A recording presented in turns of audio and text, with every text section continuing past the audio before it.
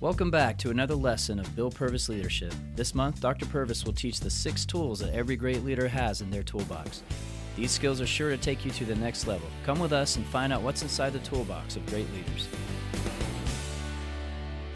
All right, I want to welcome you to Bill Purvis Leadership, and I want you to know right off the bat that I am thrilled to be able to share with you in this time together some of the things that I know are going to make a real difference in your life. So staff and team and those of you that are listening today, I want to just lay this out for you. After almost 30 years of leading and studying leadership and hanging out with some real serious leaders, I want to pass on to you some of the things that I know are going to work for you.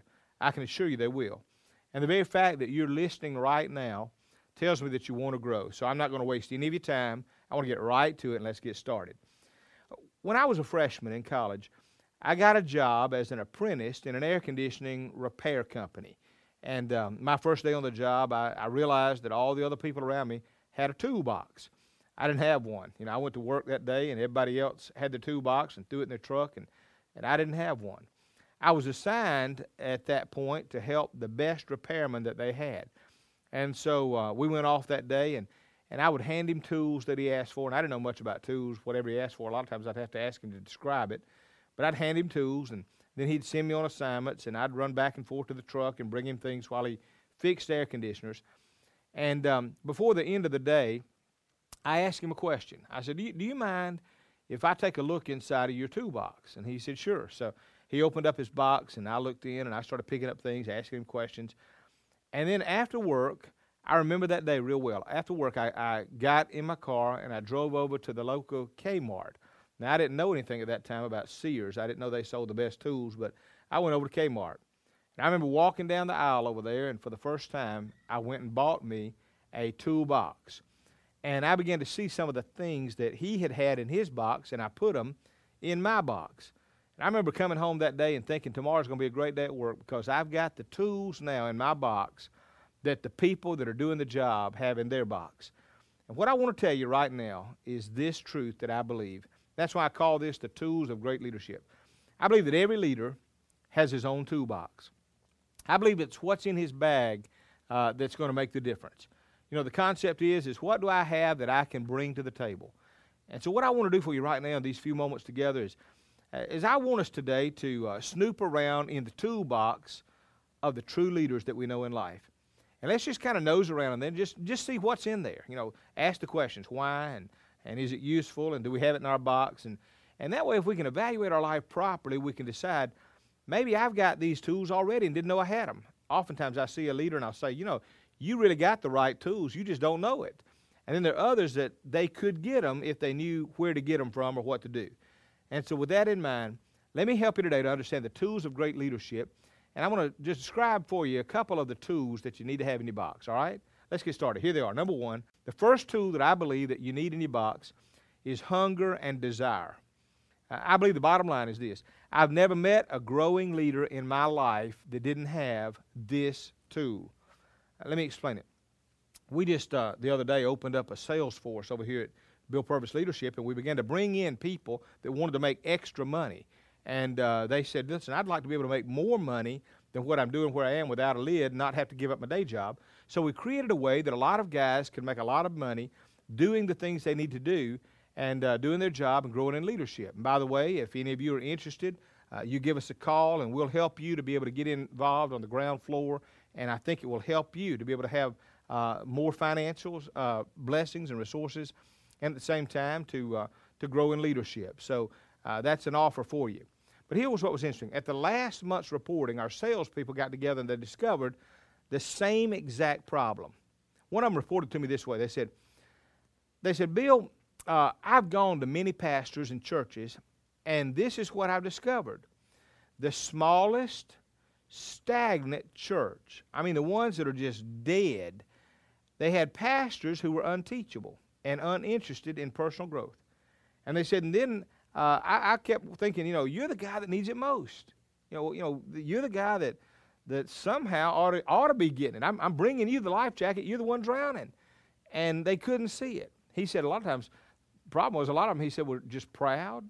And some of them were just hard to talk to. And he said they had 20 people and acted as if they were the next successor to Robert Schuller or something, or Jerry Falwell or Joel Osteen. He said, you would think by being around them that they were on top of the food chain. And then they told us this, and their notes were all the same. This was funny. He said, they discovered that the pastors and the leaders that were the most receptive, that said, man, I want that monthly material, I want to grow and things like that. He said, guess what? They were already growing churches. He said they were hungry to grow. And yet, at the same time, they were already experiencing some growth. And they said, you know what's funny is we'd go to a place that we would think, well, he might not want it, and it'd be starting to grow, and he'd say, that guy was just salivating for it. He said they would open their hearts, they asked for more, they said, what else have you got? And the consensus was this. He said, the growing ones, it was like there were lions at feeding time. Now, what I'm telling you is this. This is what that is saying when you observe that. Think of this. The dead, stagnant, non-growing didn't want to grow, and the ones that were growing wanted to grow. You know why? Because it's the DNA of a leader. Leaders have a hunger and a desire to grow, and that is the first tool that they put in their toolbox. Attila the Hun had one time said, you can't make a leader of someone that doesn't want to be. You know, the first thing is that desire. You got to want to grow. And so that's the first step. And obviously, those of you listening, you've already got that. So the good news is you're already starting to stand in the strike zone. Let me give you the second one. The second one that I believe is this. The second tool in a growing leader's toolbox is commitment. They know how to get neck deep. You know, they don't quit easily. Every leader I know has had the very same problems that people that are non-leaders have. They have the very same stuff, okay? And yet, here's what's interesting. The difference is, whether they're in a corporation or a church or whether they're in any other field, they know this. They just stay committed. You ever watch some of these winning football teams, and some of those teams get out there, and what they do is they find themselves playing the game where it's tough and it's hard, and boy, it looks like they're not going to get anywhere, but their commitment to keeping on, has a way of turning that game around. And the difference is that those people that are devoted to commitment, they don't run out. When you begin to look in the Bible, you begin to discover things like, the Joshuas and when you got the Amalekites in front of him, and yet he stands there and leads that battle so that they might win. When you find the Davids walking out there saying, I'm not going to be afraid of this giant, and I'm going to do this for the cause of my nation. And you begin to look throughout the Bible at those people that were committed all the way. I love the fact that it says about Jesus is that he set his face like a flint. That is, he began to look toward Calvary, and he decided, I'm going to Calvary regardless of what it cost me. I mean, there was plenty of times he could have given up and quit, but Jesus, our greatest leader, was devoted to his character of commitment. Those that are committed, they don't lose faith. They don't swerve. They're willing to go it alone. That's the thing I like about leaders like that that's in that toolbox when we talk about commitment. They say, here's where I'm going, and if you don't want to go with me, that's fine. Watch me. But if you want to go with me, get on board. It's going to be fun. And they understand, I'm willing to go alone. When you see a real leader, here's what you're going to find. One thing that stands out above everything else is the greater the challenge, the higher they rise. I mean, they're willing to say, I will step up to the plate. And their commitment, it could be in a number of areas, by the way. Their commitment could be to finish the job they started. Some people say, I'm not about to walk out. I'm going to finish this. And I want to challenge some of you that are pastors or some of you that are leaders right now. Here's where it's going to get bumpy for you. And I've had this over and over and over in my ministry and life. Things will be growing, and then all of a sudden the devil comes from out of nowhere. And boy, I mean, he hits you from every direction. He may hit you with your friends or your family, or he may hit you with a disgruntled member or something like that. And there have been bumps all along the road to the success that we have. And in every one of those bumps, I've said, this is not the time to leave. Now, I want to challenge some of you leaders that some of you weren't trained for this. You went to seminary, you learned the Greek and the Hebrew, and you learned how to preach a sermon. But the problem was they didn't teach you how to put on your pants and stand there strongly and firmly with the armor of God on when the battle came. And what you're going to do if you allow them to always keep moving you around, if every time there's somebody disgruntled, you pack up and run or you call U-Haul, you're never going to do anything great. You've got to learn to say, I'm going to stand in here. I used to tell these folks this way. Sometimes when they get disgruntled with me, they say, well, I'm going to leave. I said, well, good. It's easier for you to leave. I'd rather It's a lot easier for you to move your membership than for me to move my furniture. So I intend to stay. And when they realize that, they realize I'm going to be committed to finish the job. It could be 4 years. Some of you, the commitment may be a commitment to excellence. I love going into a church or going into a company and seeing that you can almost eat off the floors, that the paint is fresh, that the doors don't squeak, that they have taken the initiative to say our place is going to be excellent. We're not going to have misspelled words in our bulletin. We're not going to have dirty desk and fingerprints all over the glass. We're going to have a committed place. Here's my belief, especially those of you that are pastors listening. I believe that God's house is more important than the White House. And I think if we will keep it clean and keep it excellent, it will say to other people that what we have to say and what we're involved in is very important. And so there's a challenge here. Your commitment could be to finish a job or be excellent in what you do. It could be the best at customer service. You may not have the greatest choir, but if you've got the greatest people at the front doors shaking hands, you'll continue to keep that place full. And so the secret is find out where I can be committed to giving my very best.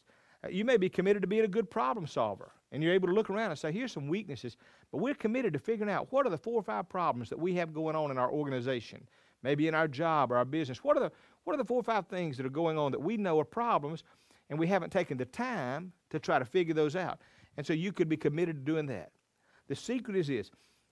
People that are committed, that have that commitment to do their very best in their toolbox, they're going to be anchoring their leadership in a way that others can never do. All right, so we've got it now, all right? The first 2 pieces of tools you've got to have is hunger and desire and commitment. Let me give you a third one, all right? The third tool that I see in a leader's toolbox, and this is one of the things that I'm asked this a lot of times about, how do you get here? So let me help you with this, all right? Staff, I know that some of you wonder about how you do this, and some of you that are friends here, you're wondering the same thing. Here's one of the things that I noticed. The third tool I see in a leader's toolbox is connections. Now, let me explain it this way. Look closely at the friends of those that are leaders. They are either leaders themselves or they are people who are growing and rising into leadership. You'll discover, I get phone calls all the time from young pastors that are growing and email from them, and these guys they're moving up the ranks. You'll discover that leaders have around them either other leaders or they'll have rising leaders waiting in the wings. True leaders don't hang out with losers, all right? Bottom line is this. They don't want to be a leader of a few who are going nowhere. They don't want to hang out with a bunch of posers. They don't want to spend their time going to all the meetings and all the conferences and run around with non-leaders. A true leader wants to get something. And I really believe that if you've got the goods, you become the leader, and you'll discover they'll come to you. The question I've often asked is this: how do you meet the leaders that you know? A lot of times they'll say, Bill, how'd you get to know them? And they act like there's some secret. Like I went up and knocked on some guy's door and said, hey, I want to get acquainted. It never happened that way. My belief is this: if you will do a good job where you are, you'll show up on a leader's radar screen. He'll find you. You don't have to go looking. He'll write you or call you or let you know, man, I saw you, I watched you, or somebody came across my path that you had influenced their life. And so the secret is this: you be the best you can be. And the good news is this: you'll find yourself in the company of those other people. I remember watching a ball game one night where I saw that Greg Maddox was standing out here and talking, and Mark McGuire came up, and they were talking prior to the ball game, and had a friend with me, and he knew somebody that was a journalist, and he said, guess what? He said, to his knowledge, they had never hung out together, but both of them knew of each other. And so they began to talk that night. And so standing about 15 feet away from them, I watched these 2 great leaders in their field of baseball talking with great respect for each other, having looked like it's the first time they ever met. But you know what? They both knew what the other one did. That's what leaders do. That's their connection issue. And so the answer to becoming the best leader you can be is for you to be the best you can be, and you'll discover your phone will ring one day. Fourth tool. Let me give you the fourth one. Fourth tool to leadership. It ought to be in the box, and this one is probably one of the most important for this reason. It's going to be your staying power. It's called character. Bottom line is this: you can go to the top without it. I've always said you can go to the top without character, without integrity. you can get there faster without it. Actually, integrity and character will get in your way if you just want to get to the top. You can go to the top without it, and you can get there faster without it, but you can't stay there without it. And I'm telling you, we're living in a day when you and I need to understand that we want to just do something that's not a flash in the pan. We want to stay with it.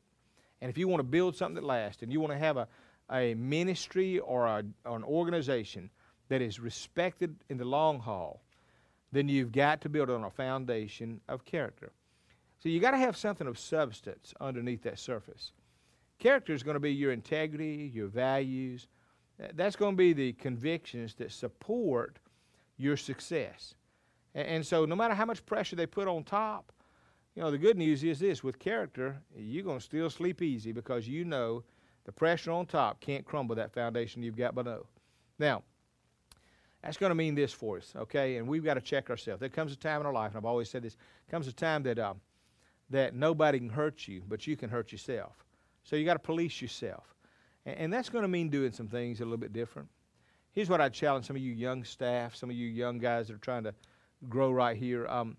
My suggestion is this: be true to right principles in your life when nobody else is watching. When you're buying something and a lady miscounts at the grocery store or the fast food service, and you know that she gave you back $1 more than you owe, and you could walk out that door and keep that $1, don't do it. When you could buy a newspaper and you open the box and you realize you didn't have to put your 50 cents in there, you could have got one, put your 50 cents in anyway. Integrity means doing the right thing when nobody else is watching, because you're not trying to get away with something. You're trying to build a life that if you step outside those parameters, your own alarm bells go off. And I'm telling you, folks, those of you listening to me, listen carefully. I see way too many people that are taking shortcuts and thinking they're going to pay off, and they won't. The real secret, don't worry about what everybody else thinks. Do it God's way. Do it the right way. And even though you'll have some bumps, and even though you'll have accusations, the good news is this: like Simon Peter said, don't be afraid if you get false accusations. It's all right to be accused, just make sure it's false. And so you want to make sure there's no crack in the character side of your life. Be honest with yourself in the starting places of your life. Now, that means if you're going to lose money, or you're going to lose friends, or you're going to lose popularity or the spotlight or whatever, doesn't matter. What's most important is that you can lay your head on your pillow at night and say, if I had to do that decision over again, I wouldn't change a thing. I'd do it that right 7 days a week and twice on Sunday. And I'm telling you, God will bless that. You know the reason that God favored and blessed people like Daniel in the Bible? It's because of what he was in his private life. And so the private life, and listen to me carefully now, the private life is the real you, all right? The public life is what people think of us, but the private life is the real us. That's who we really are. And God cannot bless us with the big things in life until we've proven that we're going to be upright in the small private things. So that's a secret there that I promise you. At the end of the day, if you had to say, throw out everything out of your toolbox, what will you keep? That's the one thing that I would say value as your most guarded possession is your character. Number 5, let me give you the 5th one. Here's the 5th one that I think is very important, and I believe it works for you. It's a difference that you'll see between true leaders and posers, okay? There are a lot of folks I know that, man, when I run into them at meetings or conferences or wherever you got to be, and there'll be guys that are just posers. I mean, they read all the books, they know all the material, they know all the stuff, they can talk the lingo. But this is the telltale sign whether the guy or the lady is the real deal or not. I call it exhibit respect. Exhibit respect. And what I mean by that is, I don't know of one great leader who doesn't exhibit respect. When you see a person who cannot show respect, you just showed me a non-leader. True leaders value people, and they value the principle of giving respect. In our church, here's what's interesting. In our church, we're close to the Army base out here. We get a lot of these officers that come through our church. It's a wonderful experience because you meet them, get a chance to be a part of their lives, and then they move from here, and they actually become missionaries all over the world. We're always reaching people for Christ here that are missionaries to the world by way of Fort Benning, Georgia. And we'll get some high-ranking officers here. Sometimes we've had a general sitting here. When I look out and I see a general or a very successful business person, here's what I always notice. They'll approach me after the service, and they give me the highest respect.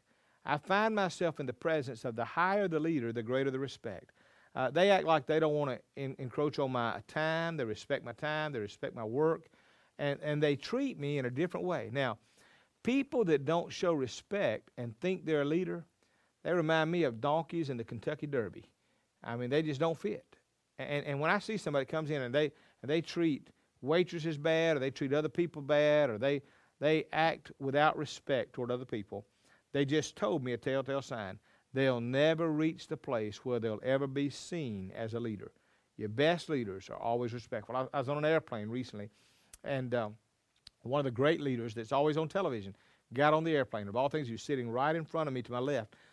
And I didn't talk to him, and he didn't talk to me. He didn't know me, and I just watched him. And everybody on the plane knew he was there, and they watched him. But I'll tell you one of the things I noticed. I noticed how respectful he was. I noticed how that he was willing to take anything that the stewardess was willing to give him, that he didn't have to have so much ice in his glass. I noticed that he stepped up and stood out of the way for a lady came by with a baby. And I noticed, I said, this guy's not only great in the eyes of the world, but this guy's great privately, and that's probably what made him that way. And I saw other people sitting all around me, and I got to be honest with you, that I wouldn't know them from Adam's house cat, and they probably have never done anything in their life. They were the most disrespectful to everybody around them. And so it's just one of those secrets that I promise you, if you will honor that value, it will bring you honor one day in the long run. Let me give you the last one. Last tool I think you ought to put in your box is what I call conscientiousness. You know what that means? That means I want to do the right things. I'm bothered over little things. Demanding excellence, always improving.